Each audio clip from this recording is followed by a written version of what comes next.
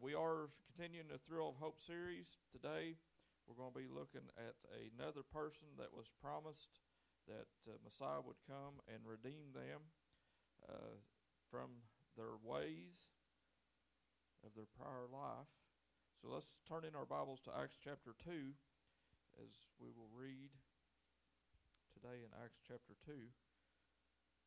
The thrill of hope we've looked at so far, we've looked at the promise that God made to Adam and Eve about a promised Messiah to come, one to redeem them from their sins. And then also last week we looked about how that God promised Abraham that there would be one to come after him that would redeem mankind from their sin. And then this week we're going to look at King David and God's promise to him. So Acts chapter 2, verses 29 through 36. Let's stand, if we will, and read these verses. It says, "Dear brothers, think about this. You can be sure that the patriarch David wasn't referring to himself, for he died and was buried, and his tomb is still here among us. But he was a prophet, and he knew God had promised with an oath that one of David's own descendants would sit on his throne. David was looking into the future and speaking of the Messiah's resurrection. He was saying that God would not leave him among the dead or allow his body to rot in the grave. God raised Jesus from the dead, and we are all witnesses of this. Now he is exalted to the place of the highest honor in heaven at God's right hand, and the Father, as he had promised, gave him the Holy Spirit to pour out upon us, just as you see and hear today. For David himself never ascended into heaven, yet he said, the Lord said to my Lord, sit in thy place of honor at my right hand until I humble your enemies, making them a footstool under your feet. So let everyone in Israel know for certain that God has made this Jesus, whom you crucified, to be both Lord and Messiah." Let's pray. Father, we thank you for this day. Lord, we thank you for your word. Lord, we pray that you would engraft it in our heart. Lord, let it be hope to us, Lord, of your resurrection and your power that you have. And Lord, that you're going to redeem us back to you so that we can live in heaven with you forever. In Jesus' name we pray. Everybody says, amen. You can be seated. The thrill of hope is a build-up of expectations, that a promise is made, a promise is given, and a promise is received. And once it's received, that a hope takes root in our heart. And I know everybody in the room today has had people to make promises to you or give you a promise, and you receive that promise, and then you begin to hope for the outcome of that promise, that it would come to fruition in time. Sometimes it takes longer for some promises to come true than others. Sometimes somebody will promise you something, you'll think, well, they're never going to be able to come through with that, and you just wait, and you wait, and you wait, and you tarry, and you tarry, and you tarry, and then you just seems like it takes forever for the promise to come to pass.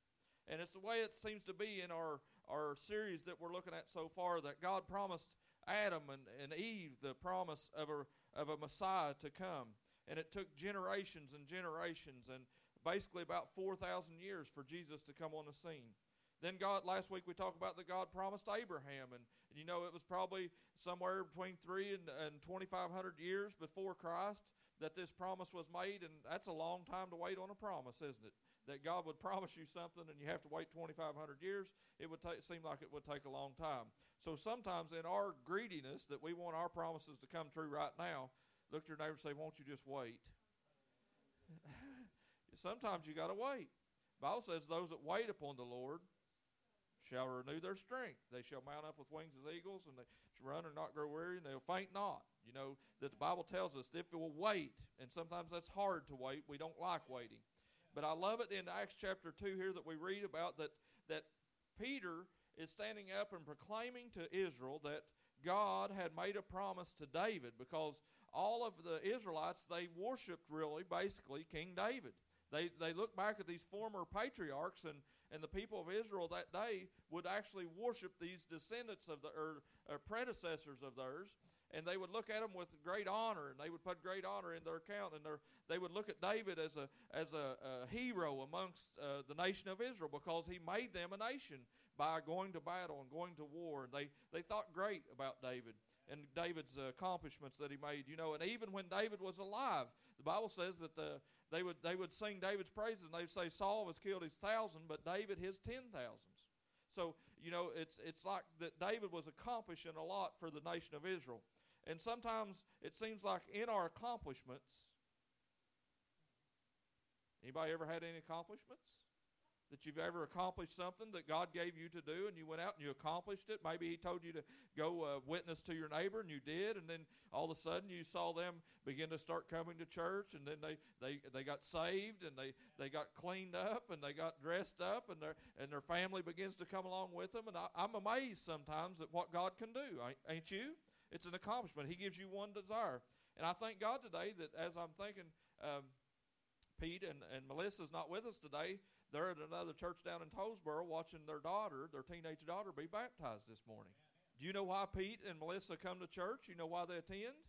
Because a young lady that goes to the Kentucky Heights campus called them and said, hey, won't you go to Bethesda? There's a church down by you named Bethesda. Won't you go and sit in there for a while? And they came, and they both talked to us about giving their heart to the Lord and how that God's working in their life. And now both of their teenage daughters has been baptized in the last few months. Ain't that amazing? Even though their daughters go to different churches, other than here with their other parents, they're both baptized now. That's awesome, because somebody was obedient to do what God asked them to do. So whenever God tells you to witness to your neighbor, guess what you ought to do? Maybe it's somebody, you're a friend, you're a coworker, because the young lady that goes to Kentucky Heights, she works with this girl, Melissa, at school. So she's talking to her at school where she works and says, hey, won't you go to Bethesda? And God is at work in their life because of obedience. And it's amazing to me how that when we get promises from God and God asks us to do stuff, sometimes we get scared. Has anybody ever been scared when God asked you to go witness? That's one of the biggest frightening things in a Christian's life, is whenever God says go witness to somebody. If you don't believe me, go back and read Jonah. Sometimes God tells you to go witness to people that you don't want to go witness to. Maybe they're not like you. Maybe they're heathen, the way it was for Jonah. Jonah didn't want to go witness. Dusty done that series back in the summer that was great, teaching us about Jonah and how that he had to go, end up going and doing what God called him to do. But this promise God made to David was telling him, King David, yes, you are going to have one of your descendants set upon a throne, and it's going to be so grand that you won't even be able to explain it. And you see, David was dreaming, and his whole life as he was winning battles and winning wars and taking over new jurisdiction for the nation of Israel, he was reclaiming what was promised to Abraham. You see, the Philistines had come in and they'd taken over the country. They had completely taken over the country, and they were in power. And David goes back and begins to fight these wars and fight these battles, reclaiming territory that was previously promised to Abraham. How many likes losing stuff? Anybody like losing? Look at your neighbor and say, I'm not a loser. I'm a sore loser is what I am. My grandma, I think it's part of her thing she passed along, Grandma Frances. She's a sore loser. She don't like losing. She won't want to lose. And my mom's one of the worst. She's the sorest loser of all, ain't you, Mary? If we're playing games on New Year's Eve, you don't want to beat Mom in a game, because she's going to be a sore loser, I'll tell you right now. And it goes right down into my generation, and I'm the same way. I don't like losing. Losing's not fun. If you ain't first, you're last. I believe that's true. Have you ever won second place in something and been like, yes, I won second? No. It's like, oh, man, I missed it. I had to watch it this week. One of the apprentices, he studied real hard all week. We had class all week long, and come the last day, and we're testing, and he tries real hard. There's other people in the room that's 10 times smarter than him, but they don't try real hard, and they can just make a good grade. This boy was really trying. He was really putting it all out there and giving it all of his effort and studying all week and doing flashcards and doing everything. Come to the end of the week, he started taking the test, and you had to have a 77% to pass. He makes a 73. He missed 4 questions, and it was just like he was let down. He was just like he was defeated. And I looked at him and I said, "Look, there's people sitting over on the other side of the room that made 45% because they didn't try. You made a 73, and you ought to feel that that's an accomplishment for the amount of effort you put in to get that far." Because he don't measure up to get the certification doesn't matter. Did he try his best, and did he get a 73, and that's probably the best he could get? Yes, he did. So do your best no matter what. Don't compare yourself to somebody else. I don't have to make a 77 to prove myself. I don't have to be up to your standard. If you're 100%, if I fall at 73, I'm going to be okay. Don't compare yourself to one another. And that's David's, one of his biggest fault was, I believe that he looked at these other nations around him, and he wanted to compare himself to other nations. And all these other nations, he would look and he would see there would be these great capital cities, and these big cities they would build these big buildings, Ernie, that were to just be in splendor about how glorious their kingdom was. David started getting jealous. One of the things we have to fight is being jealous. It's a spirit of jealousy that can come on us. The Bible says God's a jealous God. But I believe his jealousy is holy. And my jealousy is not holy. When I begin to want other things, and David looked at all these other kingdoms, I want to be like them, God. I want to be like them. I want you to do for me what you're doing for them. And God's like, I ain't got no part in what they're doing. Sometimes we look at other people and begin to envy and look at their stuff and be jealous over their stuff when God's really saying, I don't have any part in that. So as we're looking today, I want us to see that David was looking with his natural eyes when God was telling him to look with your spiritual eyes. Sometimes we can look around and it looks like we're defeated, but guess what? If we look with our spiritual eyes and know the good things God's doing, we will see success. You can get all the way down to just you and you alone. If you look around and like the prophet, and he was looking at time, it's just me and my buddy here, and we're out here to fight this battle. What are we going to do? And the prophet tells him, said, go out there and look. He had already seen the host of angels. His buddy hadn't. Until God opens our spiritual eyes to see what he's doing, we don't really know. Don't be jealous of somebody else. Look at your neighbor and say, don't be jealous. It's not good. It's not good to be jealous. And David started looking at these other kingdoms. He wanted his kingdom to be like their kingdom. So he begins to set up and do these things. And he's like, guess what, God? I worship you, God. And the Bible says that David was a man after God's own heart. He had a heart that worshiped God and truly wanted to see God do great things in Israel. And he fought all these battles and won all these wars and took back territory. And at the end of his days, he began to say, what can I do to be as good as everybody else? See, because we're all about building a legacy.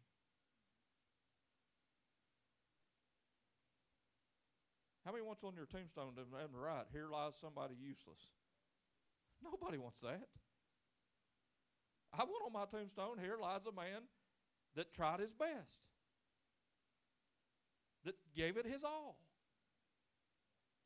So David was wanting this legacy to happen, but his legacy was he wanted a building to represent the worship of God. So David sets up and he tells God, God, I'm going to build you a house. And what's God tell him? No, you're not. How do you like it when God tells you, no, you're not? It happens to all of us. I loved it. Pastor Josh Sargent preached a message one time, what's the answers of God?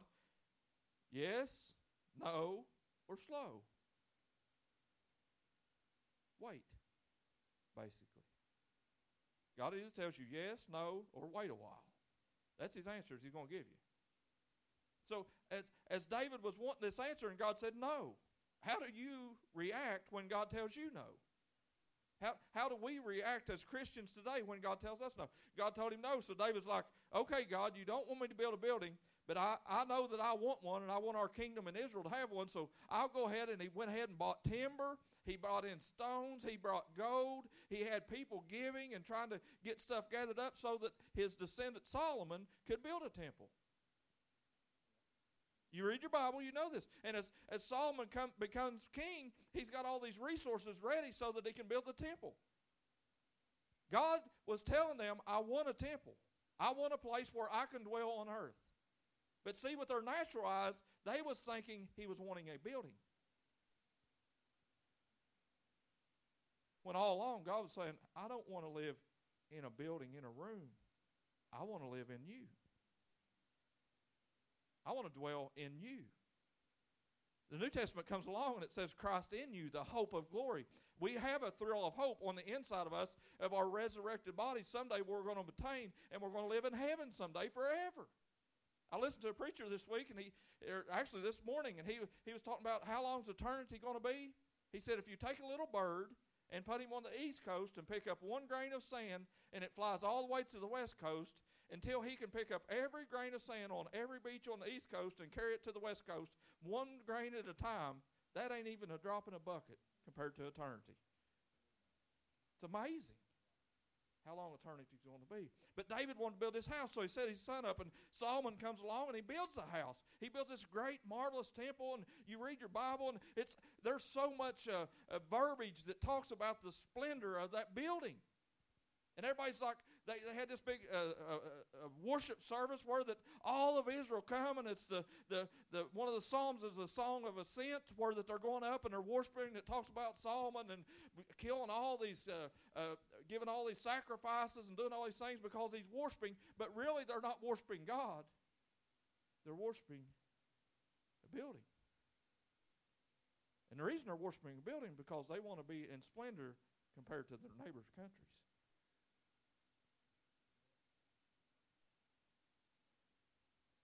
How many of us, truly, if we would put on our spiritual glasses and look the way God looks, we put splendor into our White House. It's according to who's in the White House, whether we're going to be saved or not. We put that much stock in man. Because one or the other gets elected means we're going to be doomed to fail or doomed for or have a promise of success. When all along God's saying, don't I sustain you? Am I not your protector?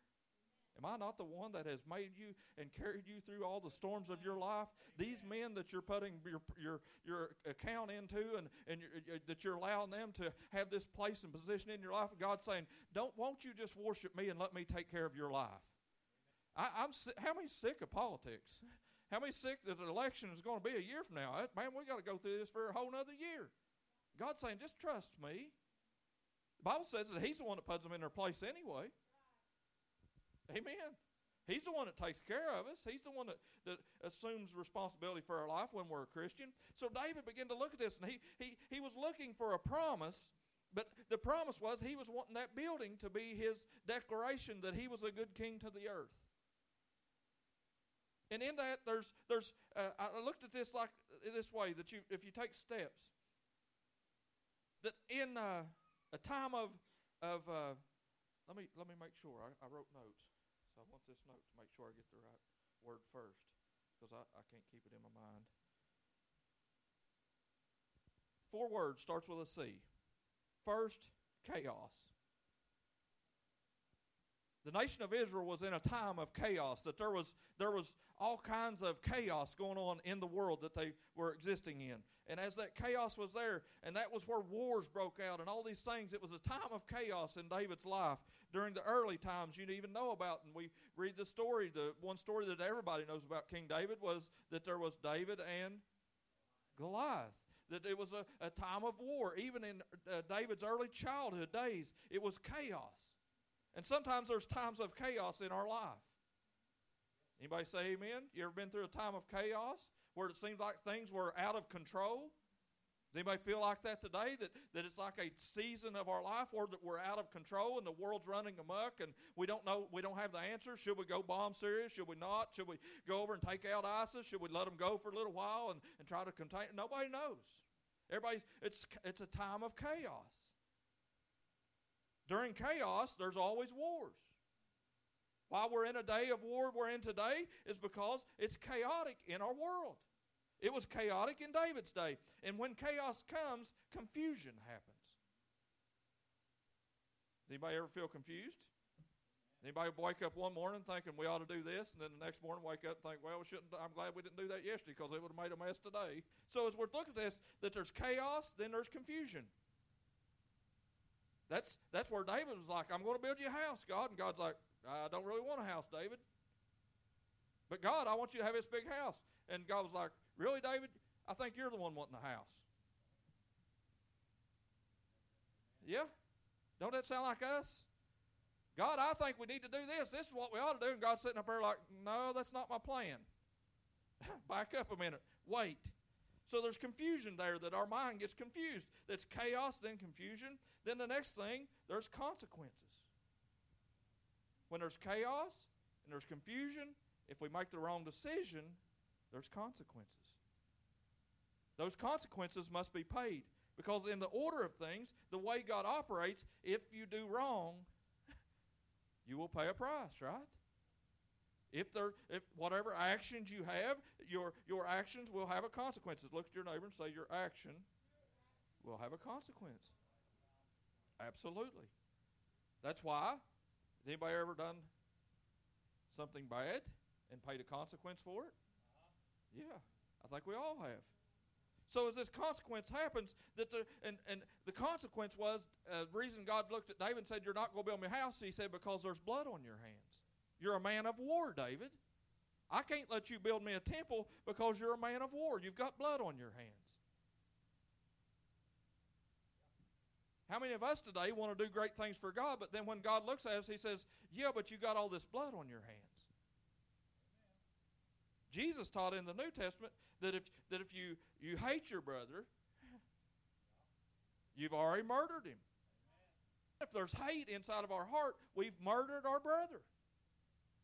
That means you've got blood on your hands. How many knows a murderer is somebody with blood on their hands? If you hate people, you've got a consequence that there's blood on your hands. And then that will take the consequence of God allowing to work through you or not working through you. Look at your neighbor and say, it's time to clean your hands. Amen. It's time to clean your hands. The Bible talks about that. Clean your hands. Purify your hearts, you sinners. I'm talking to me, myself, too. God tells us to clean our hands and purify our hearts. That's what we're to do today. So there's consequences for the things that we have done prior to this point in our life. And if we want to do something for God, it's time to clean up our act.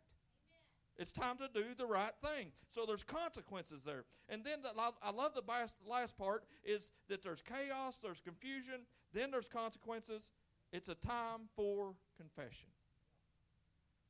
It's a time for confession.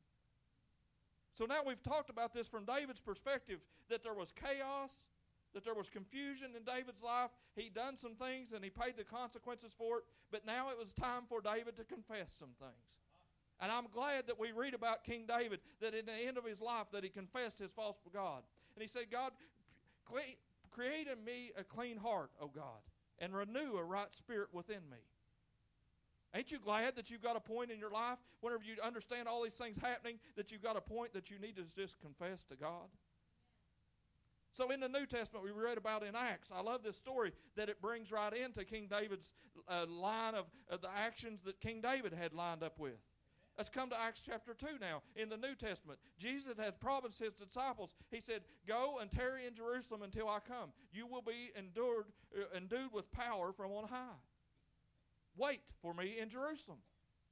King David goes and waits, and as he's there waiting, or not King David, but the disciples, as they're waiting on God, and they're looking for God to do something in their midst, 500 of them go. Wasn't there? 500 went. That's how many seen Jesus that day. And then you look at the day of Pentecost, in Acts chapter 2, 120 of them's left standing. Can I tell you today that everybody that starts with God won't end with God?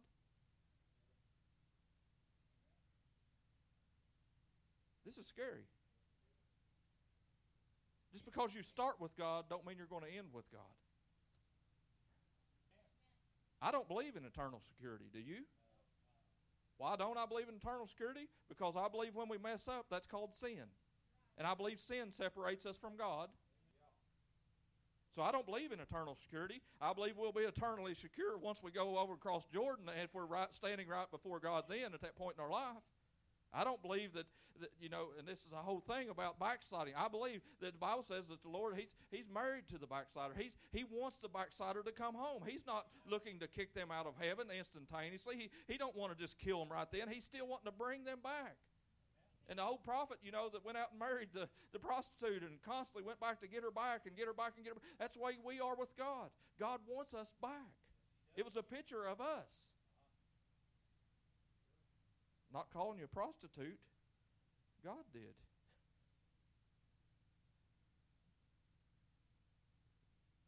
If you've ever counseled anybody that's going through a season of their life where that there's been infidelity, you'll see how hard it is to get somebody to take somebody back after they've been wronged. Somebody cheats on you, you don't want to trust them anymore, do you? So why do we expect God to trust us when we come back every other day? Because He's a loving God, and He's beyond, His ways are beyond our ways. His thoughts are beyond our thoughts. We can't even figure out why God still loves us the way He does, because that's who He is. That's His nature. So in the New Testament, in Acts chapter 2, as we see and we read through Acts chapter 2, we'll understand this, that there was a day, right in Acts chapter 2, the beginning verses, talks about that as the disciples were there and they were in the upper room, they were waiting. There's 120 left. Look at your neighbor and say, there's 120 left out of 500. That's not very good odds, is it, D? You better hang with it, buddy. Don't worry about what somebody else is walking away from God. Don't walk away from God yourself. The best thing those 120 that was still there that day was that they wasn't worried about, could I keep so-and-so with me? I'm going for God. Either stay or go. I'm staying here. So this happens that day, and there's 120 there, and the Bible says that the Holy Spirit fell on them. They received tongues as a cloven, like a mighty rushing wind came through, and cloven tongues of fire set upon each of their head. They began to speak in tongues, and as they were speaking in tongues, they was glorifying God. They get out into the streets. Guess what happens when God showed up in their hearts and they went out in the streets testifying of God? Chaos. Was it not chaos? What was the people standing around there that day doing? They saying, what are you doing? You're drunk at 9 in the morning. I've known some people that was drunk at 9 in the morning. Haven't you? But it's wrong. It's weird. So everybody's like, what's wrong with you people? It's chaos.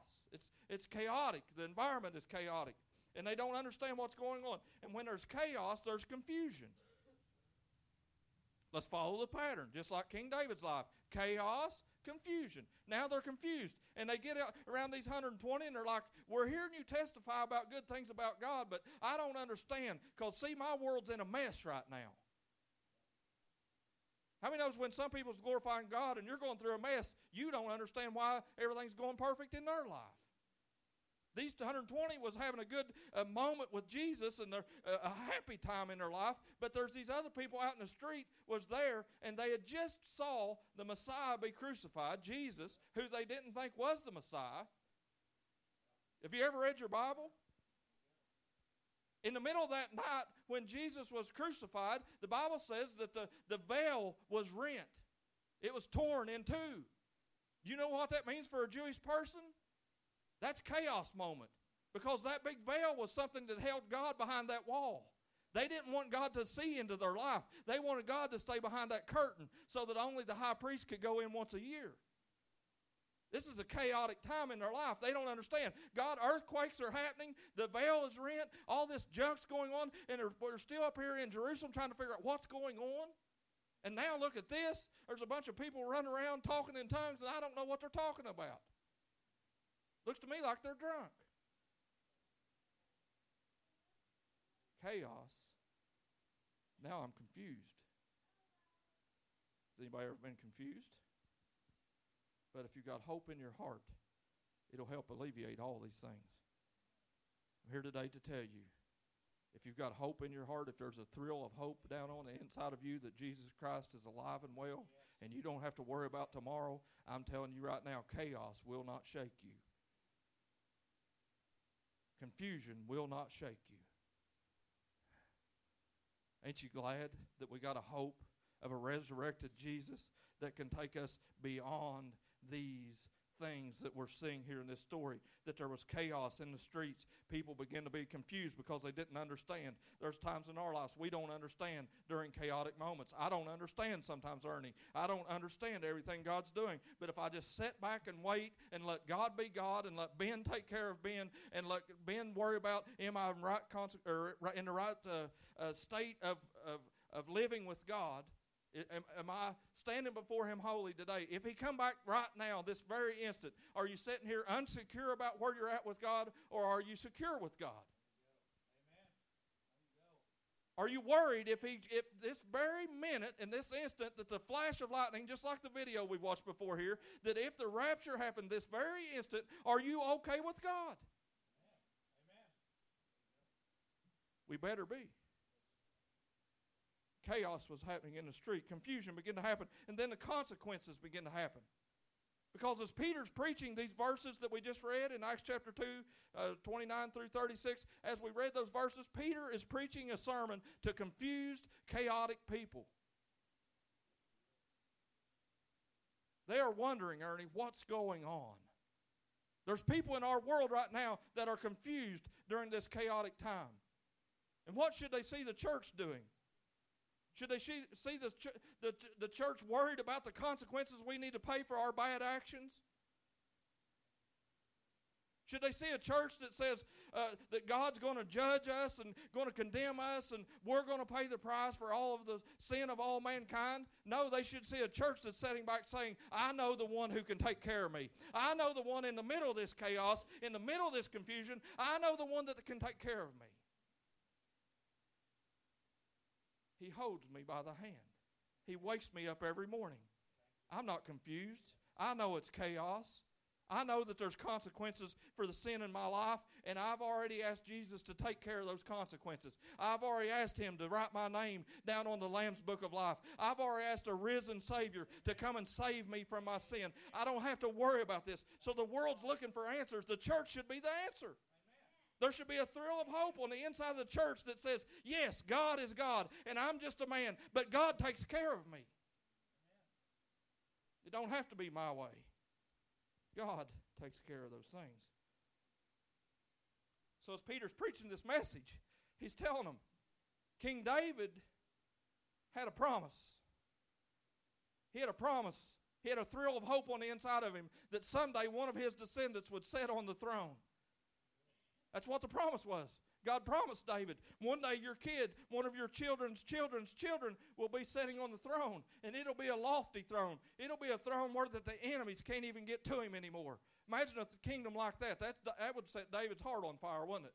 He had been through so many battles, so many wars, he was worried to death about everybody always being against him. Imagine God promising you your enemies will be at peace with you. Do you have hope for your children like this? Has God promised you hope of a blessing on your children? That even their enemies are going to be at peace with them? How many loves it when your kids come home and say, so-and-so picked on me on the bus? So-and-so said this about me. So-and-so said that. There was a bully at school today. That's their enemy. You don't like it. What if God made you a promise? Even their enemies would be at peace with them. David was looking for this promise, and Peter's preaching about it. There's coming a day when there's a promised one that's going to sit on a kingdom, and it's going to be so grand that even their enemies can't do anything to him. David wanted that. And as Peter's preaching to him, he said, look, that descendant of David has been born. He's lived here for 33 and a half years. In the last verses, Leslie, if you'll put up those last two verses. Chaos. Confusion, consequences. Now we're to the last one. Sit at place of honor at the right hand until I humble his enemies, making them a footstool under your feet. So let everyone in Israel know for certain that God has made this Jesus, whom you crucified, to be both Lord and Messiah. And if you go on and read the rest of the way through Acts chapter 2, you'll see that 3,000 people standing in the streets that day that have been going through chaos, confusion, and worried about the consequences for their actions. They had a point of confession. And at that point of confession, 3,000 people's lives that day was changed in an instant. They didn't have to worry about what's going on anymore because God was going on the inside of them. Do you have any hope today? Are you promised anything today? Leslie, won't you come? Don't worry about the chaos in the world. Don't worry about the confusion going on around us.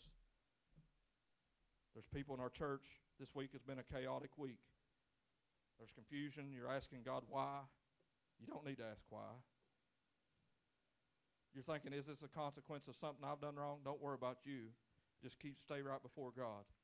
All we need to worry about is this last one.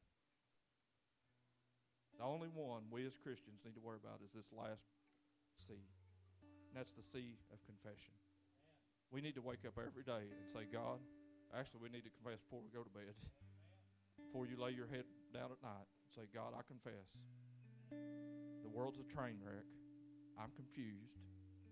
There's consequences all the way around me. But God, I just want to confess today. Take care of me. And I place my hope and trust in you. If you'll do that, He will oblige you of your desire. Won't you stand?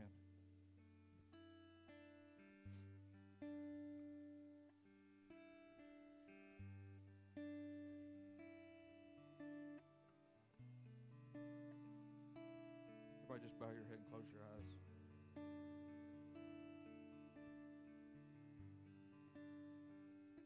Is there anybody here today that'll just raise your hand and say, Pastor Ben, it feels like my world is in total chaos.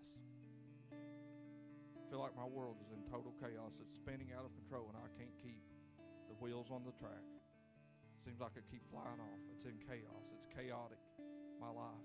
Is there anybody that'll raise your hand and say, that's me? Several hands. Does anybody else say, you put your hands down, does anybody else say that, Pastor Ben, I've been confused lately by this chaos. I've been going through a emotional roller coaster, and it seems like I'm on a high and I'm on a super low, and it seems like I can't get regulated, and it's just absolutely like it's spinning out of control, and I don't know what to do.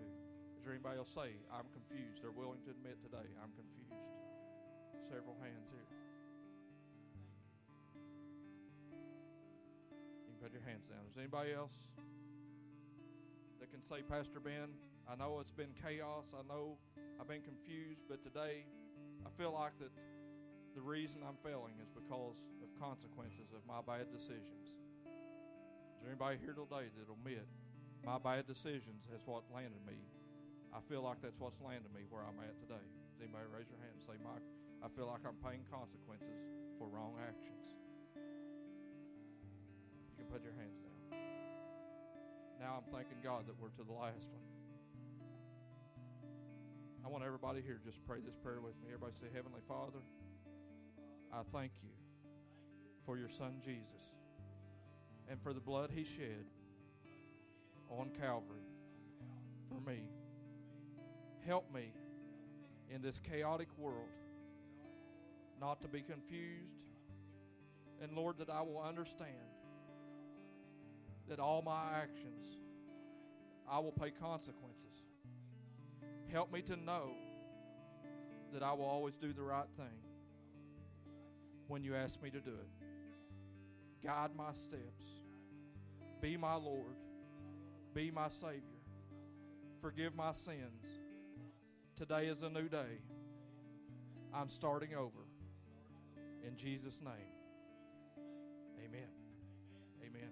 I believe that if you pray that prayer, if you mean it with your whole heart, that God can begin to set you on the right path.